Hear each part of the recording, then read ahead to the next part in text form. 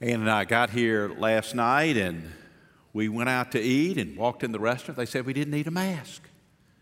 They gave us a real menu. They gave us real silverware, not that sorry plastic stuff. I thought, this is one great state, the state of Texas. I like this. You're leading the way for the rest of the nation. So glad to be here with you today as we begin a new series, our Easter series, the studies of Jesus in the Gospels leading up to Easter. And today we're looking at a very famous text in John chapter 3. So I want to ask you to turn there to John chapter 3 as we look today at two births that count.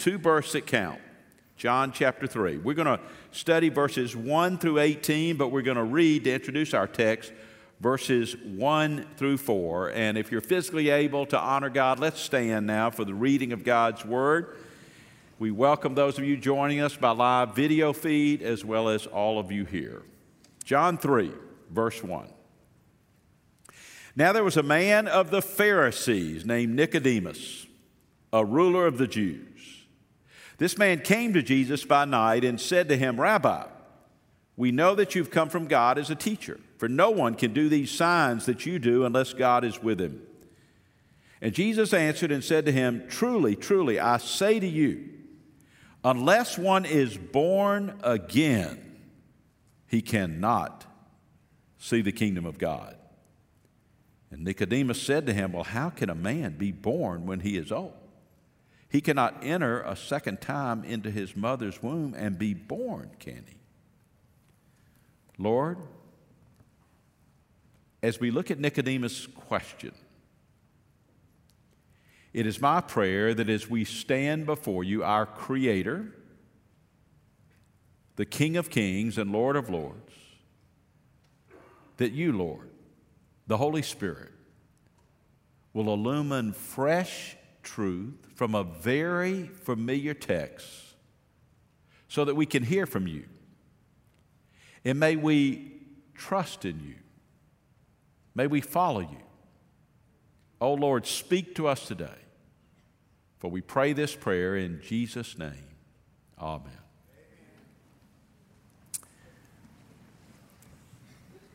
Birth is a miraculous event. And where you were born is very important to you, even though not one of you remembers the event. But it was important to you. So I want to ask you to have some involvement with me in this message today. I'm going to ask you to stand when I speak to a region of the world where you're born. So first of all of you that were born outside the United States, would you stand at this time? Outside the U.S. Do we have any? Okay, we got a few. Welcome, welcome. We're so glad that you're, look here, a good number, all right, thank you. You may be seated. Then those of you that were born east of the Mississippi River but north of the Mason-Dixon line, so we can identify all the Yankees here. Could you stand? Yes, we're glad to have Yankees here at Marble. There you are, that's right, all right. Now, you can be seated. Now, those of you born east of the Mississippi River but south of the Mason-Dixon line, would you stand now? All those true Southerners. There are a few of you here, scattered. Oh, well, we got a few. All right, welcome. We're glad you're here too. All right. Now, those of you that are born west of the Mississippi River but outside of the state of Texas, if you were born in the west but outside of Texas, would you stand? Oh, that's a pretty good number. Good night. A lot of folks, okay? Thank you very much. Now, for the chosen ones, the elect, those of you born in the state of Texas but outside of the Longview area, could you stand? Oh my goodness, look at these folks. I tell everyone, Texas is a cult. You can never get out of it. You're always proud to be from Texas. All right, now, these are especially important for folks. All of you that were born in the Longview area, could you stand? Oh my goodness, that's a lot of folks. All right, thank you very much. Now, if you did not stand, you are not here. And you do not exist, because we covered every part of the world there. Your physical birth is very important, but there's a second birth that is just as important. Today, we speak of two births that count. And we want to see this great encounter of Jesus with a very important man by the name of Nicodemus. Now let's go back to verse 1 of John chapter 3.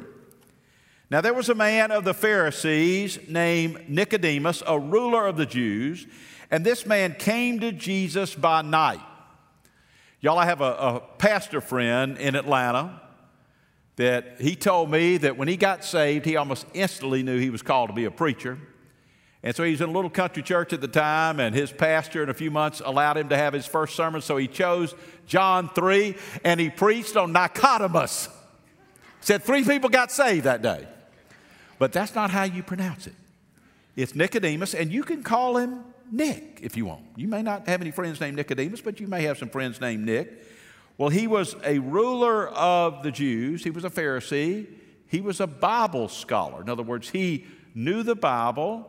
He believed the Bible, and because he was a ruler of the Jews, that means he was part of the Sanhedrin. That was the very powerful ruling body of the Jews in the first century with Jesus.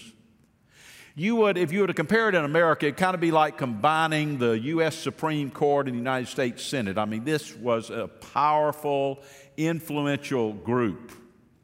So this is a man of means, a man of status, a man of power, a man of influence, a man who's a scholar, a man who believes the Bible like so many people here at Moberly. But it says he came to Jesus and he showed great respect for Jesus by saying, "Rabbi, we know that you come from God as a teacher, for no one could do these signs that you do unless God is with him." Now, he came at night to see Jesus because he was politically sensitive. He knew most of his buds in the Sanhedrin, they didn't think highly of Jesus. They were resentful of Jesus. So he came at night, kind of a secret meeting, but he shows respect for Jesus. He calls him a rabbi. That's amazing, because it would be like some great PhD Bible scholar coming to a country preacher that didn't even have a high school degree and calling him doctor or rabbi. He shows great respect for Jesus because Jesus was not formally educated. And he says, "Jesus, I know that you couldn't do these signs, that means these miracles, unless you were from God." So he's talking about the miracles of Jesus. He believes the miracles of Jesus, but he still is a man who is seeking. Something is missing. Like some of you that are joining us on live video feed today, like some of you that are seated in this room that believe in God, that believe the Bible and believe what it says about Jesus, but something is still missing. He was searching. And so Jesus responds to him in a very blunt and direct way. Verse 3. Jesus answered and said to him, "Truly, truly, I say to you, unless one is born again, he cannot see the kingdom of God." Now, you would think that this great Bible scholar, this ruler of the Sanhedrin, this very distinguished citizen coming to see him at night and being very complimentary of him, you would think Jesus would maybe respond by, "Well, thank you, Nicodemus. I appreciate the respect you're showing for me." He doesn't do that.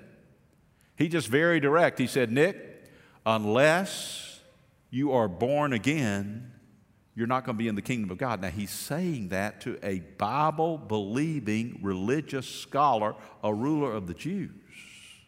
Wow. And the Greek word for born again means born from above.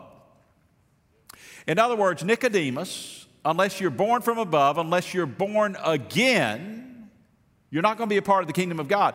What he is saying, folks, unless you are born again, you're not a Christian, you're not a part of the kingdom of God, and if you died today, you're not going to be in heaven with God. That's really what Jesus is saying. So how does Nicodemus respond to that? Well, in verse 4, he responds very literally to what Jesus is saying. He says, "How can a man be born when he is old? He cannot enter a second time into his mother's womb and be born, can he?" In other words, he takes this very literally, and you see this all through the Gospel of John. You see, time and again, Jesus is speaking about spiritual things by using physical or material analogies. The very next chapter with the woman at the well. He talks to her about living water. She comes to that well every day to draw water. She'd rather not have to make that trip every day. She's very interested in physical or material water, but she doesn't understand the spiritual truth that Jesus is sharing with her. Same way here with Nicodemus. He's taking Jesus literally. How can a grown man re-enter his mother's womb? That's a grotesque picture. He can't even grasp it. He doesn't get it. You see, Nicodemus at this point is a classic natural man. 1 Corinthians 2:14. But a natural man does not accept the things of the Spirit of God, for they are foolishness to him. He cannot understand them because they're spiritually appraised. In other words, what God's Word is telling us is that unless a person is spiritually born, they're not going to understand spiritually things. They can come to church year after year. They can believe the Bible year after year. They can be a member of Mobley Baptist Church year after year. But unless they are spiritually born, they don't get it, just like some of you that are here today. Just like Nicodemus. And so Jesus begins to give Nicodemus some hints so that he might understand. Hint number 1, verse 5, he begins to compare physical birth to spiritual birth. Jesus answered, "Truly I say to you, unless one is born of water and the Spirit, he cannot enter the kingdom of God. That which is born of the flesh is flesh. That which is born of the Spirit is spirit. Do not be amazed. I said to you, Nicodemus, you must be born again." Now, I've heard some fine Baptist preachers and Baptist scholars say this birth of water is referring to baptism. Nonsense. Look at the context. Jesus is comparing physical birth, birth of water, to birth of the Spirit. He's saying what is born of the flesh, that's physical birth, is flesh. What is born of the Spirit is spirit. He's comparing physical birth to spiritual birth. That's his first hint. Do you realize that for the first 9 months of our life, we're really like a fish? We live in water, in the sac of our mother's womb. I've shared with you before about how when my wife Ann was pregnant with our third son David, great with child, she went to get her hair cut and her water broke right there in the beauty salon. Well, that's what happens to any woman who gives birth. We are born of water physically, but Jesus is talking about a different kind of birth, a spiritual birth. And he's saying to Nicodemus, don't be surprised that I would speak to you about this second birth that is just as important as your first birth. Your first birth is so important because you would not be here if you were not physically born. But your second birth, this birth again, is also vitally important. He's speaking spiritually now.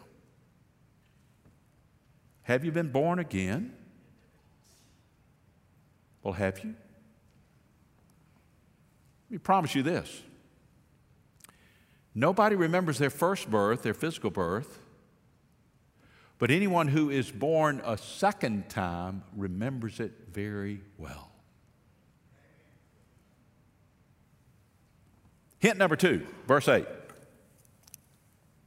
The wind blows where it wishes and you hear the sound of it, but you don't know where it comes from or where it's going. So is everyone who's born of the Spirit. All right, he compares the wind to the Spirit, which is often the case in Scripture. So I don't want you to respond. Please listen. Don't respond, because I've done this before and really embarrassed people. I asked, raise your hand if you've ever seen the wind. And when I did that before, there were always 2 or 3 fools out there that raised their hand. Bless their hearts. It's so embarrassing. Nobody's ever seen the wind. Nobody. You say, I see the wind. No, you don't. You see dust in the wind. You see leaves blowing in the wind, but you've never seen the wind. Question. Does anybody here not believe that wind exists? You've never seen it. How can you believe it? You believe it because you see evidence of the wind. You feel the cold wind on your face. You know that the wind exists. You see evidence of it. You feel it. It's the same way with the Spirit, says Jesus. Nobody's ever seen the Spirit, but you see evidence of it. We had a man that came to Christ at Johnson Ferry, and when he came to our church there in Atlanta, he was not a Christian, so he would be on Johnson Ferry Road, where our church is named for, there in North Atlanta. And on Sunday morning, there would be these crowds, there would be a traffic jam getting into our church. And he really got ticked about it because he was going to run by the river, and it just held him up, and he got tired of that. So finally, eventually, he just came into our church out of curiosity of why all those people were coming in. And this is what he said. He said what got him interested in being a Christian was he saw so many people in that church with bright eyes. I love that. You know, the eyes are the window of the soul, and there's something in the countenance of a genuine Christian. I'm not talking about every church member. There are a lot of lost church members. But there's something in the countenance of every Christian. You can just see it. That's what he was talking about, and he wanted it. He wound up becoming a Christian, wound up becoming a deacon in our church over time. He saw evidence of the Spirit even though he didn't know what it was. Just like the wind.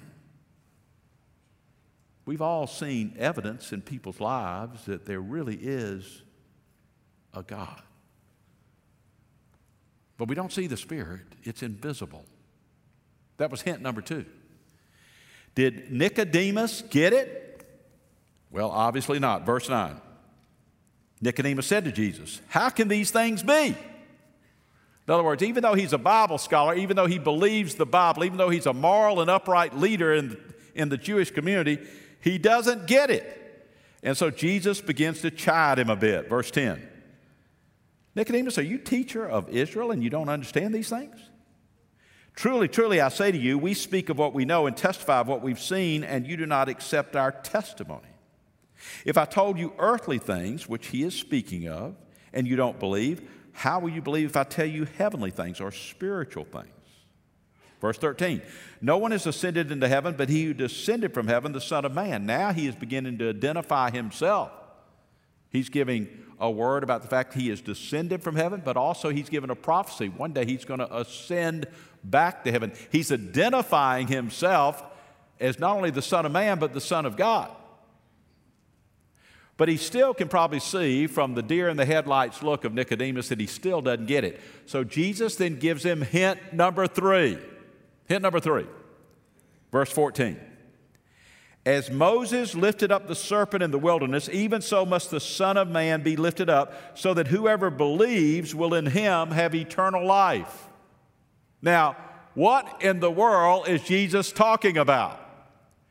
Hint number 3, Jesus is referring to a historical event that any Jewish Bible scholar would know about and understand. So what was that event? Keep your finger at John 3. We're going to come back to it. Turn all the way back to the book of Numbers. If you're new to Bible study, Numbers is the 4th book of the Bible. Genesis, Exodus, Leviticus, and Numbers. Turn to Numbers chapter 21 to see what Jesus is referring to with Nicodemus. Verse 6 of Numbers 21. "The Lord sent fiery serpents among the people, and they bit the people so that many people of Israel died." Now, Jesus is talking about an event when they were in the wilderness, and the children of Israel had begun to murmur or complain against God and even against Moses. And so God had gotten tired of all their complaining. And when God got tired of all their complaining, he sent poisonous snakes into the Israelite camp, and all kind of people were bitten by the poisonous snake and began to die. And so what did the people do? Verse 7. "So the people came to Moses and said, 'We have sinned, because we have spoken against the Lord and you. Intercede with the Lord that he may remove the serpents from us.' And Moses interceded for the people." You know, this is the amazing thing about Moses.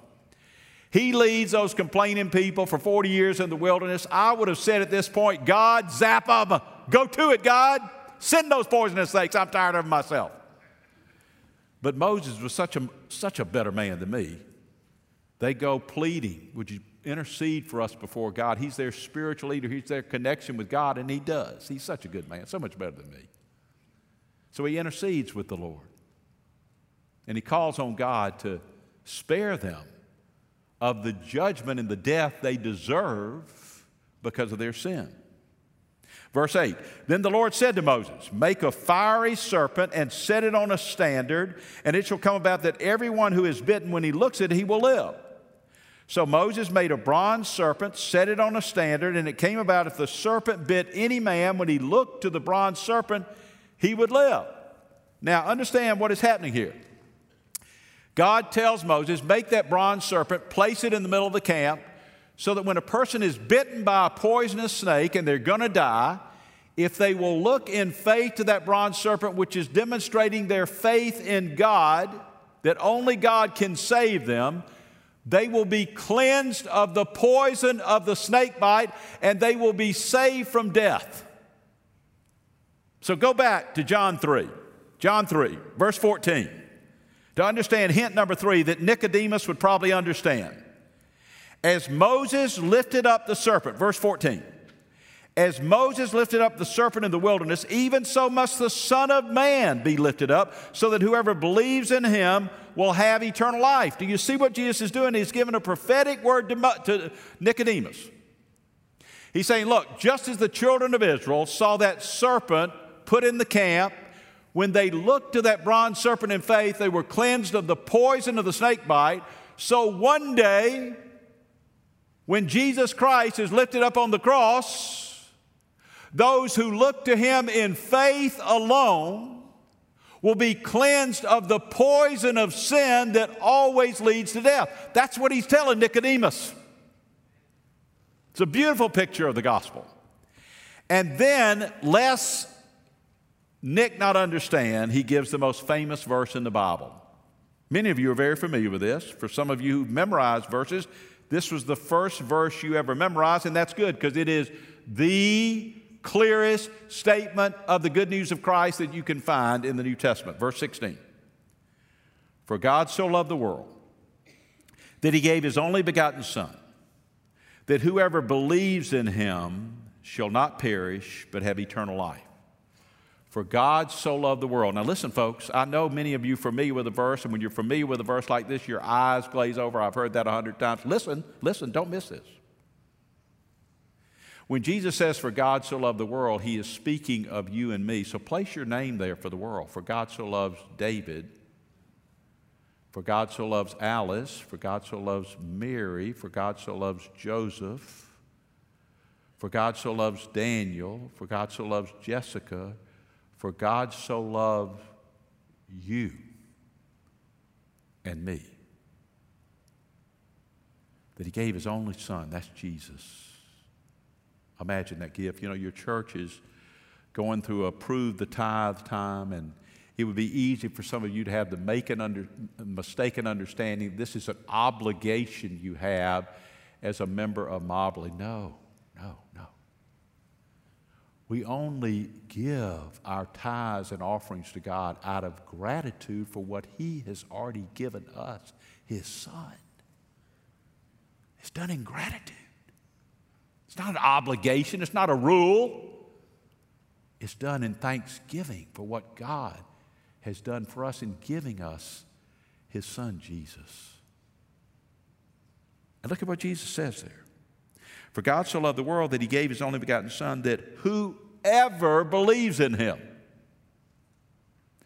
whoever includes this group, Jews and Baptists, Muslims and Methodists, Lutherans and Hindus, agnostics and atheists, Pentecostals and Presbyterians, those who are moral and good in an outward perspective, and those who are immoral and live a decadent life.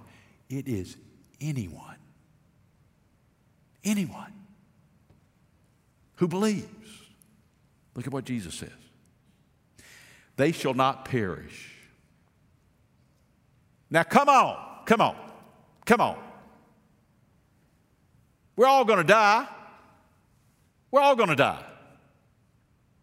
Was Jesus wrong in saying they will not perish? Remember, in John 3, all through the Gospel of John, Jesus is using physical and material analogies to teach us spiritual truths. He's not talking about physical death here. We're all going to physically die. He's talking about spiritual death. What is that? That means that when we die physically, we spiritually die forever in hell, separated from God. That's what Jesus is talking about. He's saying that when we come to put our trust in Jesus Christ, when we believe in Jesus, we will not spiritually perish. Because even though our bodies will give out physically, our soul will be with the Lord forever. And one day when Jesus comes back for his church, we'll receive a new resurrected body like his that never dies. And that's a beautiful thing. So that's what Jesus is talking about. He's talking about spiritual death. And then he goes on to say this, but instead we have eternal life, an eternal relationship with the Lord. You see, this is the gospel. This is the good news. Jesus is trying to teach a Bible-believing, Bible scholar, upright, morally good man who still hadn't gotten it, that he needs a second birth, a spiritual birth. He needs to be born again. How about you? Are you one of those long-time Bible-believing, Mobberly members that has never been spiritually born? Have you been born again? There are two births that count, not just your physical birth. It's important. You wouldn't be here without your physical birth. But there's a second birth, a spiritual birth, to enter the kingdom of God. And it comes through faith in Jesus alone. Look at what he says in verse 17. For God did not send the Son into the world to judge the world, but that the world might be saved through him. He who believes in him is not judged, and he who does not believe has been judged already because he has not believed in the name of the only begotten Son of God. Now, Jesus talks a lot about the word believe here. Please listen very carefully. There's a terrible misunderstanding of what the Greek word believe means. Some of you think that it just means that I believe Jesus is the Son of God. I believe he died on the cross. I believe he rose from the dead. You believe that because the Bible says it. You believe it with your head. But do you know this? That makes you no different than the demons of hell. They believe all that about Jesus. So when Jesus uses the word believe, he's talking about total trust.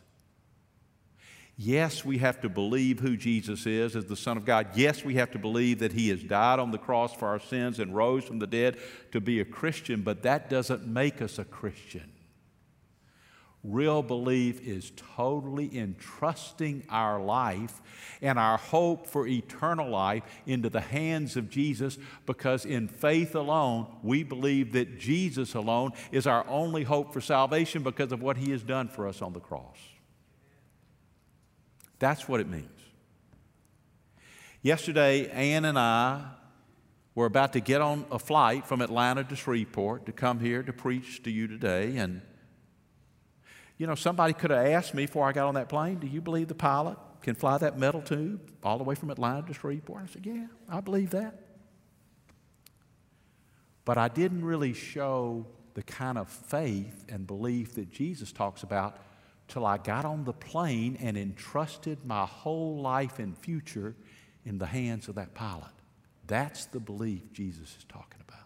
It's not just head knowledge. It includes head knowledge, but it's total trust. And you know what? I didn't even see that pilot. I didn't even see his license of going to flying school.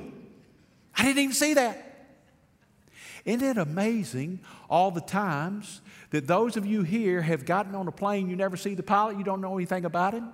You don't know whether he's a sorry scoundrel, drunk as a skunk, you don't even know.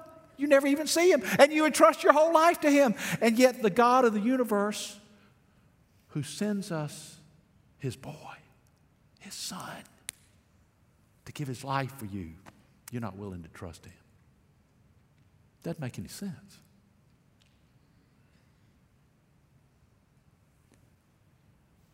Have you been spiritually born? Have you been born again? There's no entry into the kingdom of God unless that occurs, says Jesus. So here's the question. Did Nick ever get it? Did he get it? The Bible doesn't tell us here. But here's why I think he may have. Turn in your Bible, if you will, to the same book, the Gospel of John. Turn to chapter 19. This is a scene right after Jesus died on the cross. He's fully dead at this point on the cross. And look at what verse 38 says in John chapter 19. After these things, Joseph of Arimathea, being a disciple of Jesus, but a secret one for fear of the Jews, just like a lot of you are secret followers of Jesus because you fear what your friends will think, he asked Pilate that he might take away the body of Jesus. All of a sudden, he's no longer going to be secret. And Pilate granted permission. But listen to this, verse 39. And Nicodemus, who had first come to him by night, also came bringing a mixture of myrrh and aloes, about 100 pounds weight. Now, this was the custom to anoint the body with spices and perfumes. And this shows how incredibly wealthy Nicodemus was. He brought 100 pounds of spices and perfumes to anoint Jesus' body. I just don't believe he would have done that if he hadn't come to believe. Here's what I think happened. When he, as a member of the Sanhedrin, that had turned on Jesus, that had cried for him to be crucified, when he saw Jesus lifted up on the cross, he thought back to that night when he visited him and how Jesus referred him to the story he knew of when the Jews were bitten by those poisonous snakes and they had to look upon a bronze serpent to have faith in God alone in hopes that they would be spared from death. When he saw Jesus lifted up on the cross, I have a feeling all of a sudden the veil over Nicodemus' eyes was lifted. And this Jewish Bible-believing scholar at last understood. And he was so moved that he came publicly with his friend Joseph of Arimathea to be publicly identified with Jesus in his death. We don't know for sure, but the evidence sure seems to be that way. But even more important than if we can answer that question about Nicodemus, how about you? Have you been spiritually born? Have you been born from above? None of us remember our first birth, our physical birth, but when you have been born spiritually, I promise you, you never forget it. Have you been born again?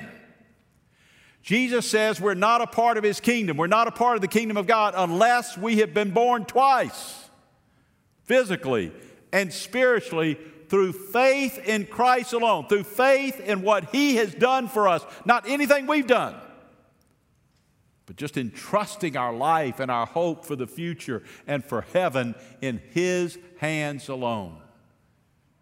Have you been born again? Remember it this way. Listen now, are you listening? If you've been born twice, you only have to die once physically. But if you've only been born once, you're going to die twice. You're going to die physically and you're going to die spiritually, permanently separated from God in hell forever. How about you? Have you been born again? Have you? I have very good news for you. If you're not sure, or if you know you have not experienced a second birth, you can experience it today, right now. In that light, I urge you to pray with me about that right now. Let's pray. Father, there are bound to be people that are joining us by live video feed, that are here in person, and Many of them believe the Bible. They believe in God. They believe what the Bible says about Jesus, but they've still been missing something. That second birth, that spiritual birth. They can't really identify a time in their life. It doesn't have to be a moment. It could have been over the course of weeks dealing with that decision, but a time in their life when they know for sure they were spiritually born. Lord, may they look to you right now in faith in Christ alone, to put their trust in Jesus. Yes, their belief with their head about who Jesus is and what he has come and done for us on the cross and through his resurrection from the dead, but now may they put their trust in the whole future of their life and their whole hope of eternal life with you in Jesus alone. May they come to you and say, Lord, forgive me. I've been so religious. I've been believing the Bible, but I've missed the most important thing, my second birth. Lord, may they reach out to you right now and say, Lord, I'm putting my trust in Jesus alone. I want to claim this second birth. I want to invite the Lord Jesus into my heart and life and entrust all of my being, all of my future, all of my hope of victory over death, physically and spiritually, into the hands of Jesus. Oh, Lord, may they tell you that right now.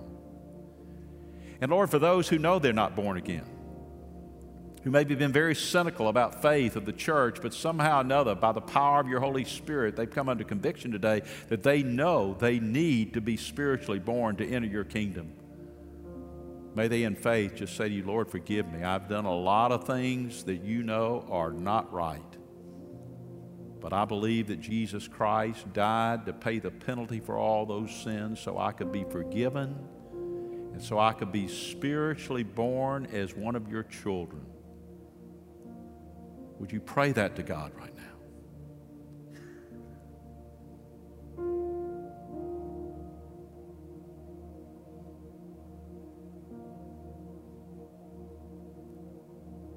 And Lord, for those of us who know we've been spiritually born through faith in Christ alone, Holy Spirit, may you fill us with a fresh sense of gratitude and thanksgiving that you, God, love us so much, that you sent Jesus to die for us. Oh, Lord, fill us afresh today with thanksgiving and gratitude to you for salvation, for eternal life.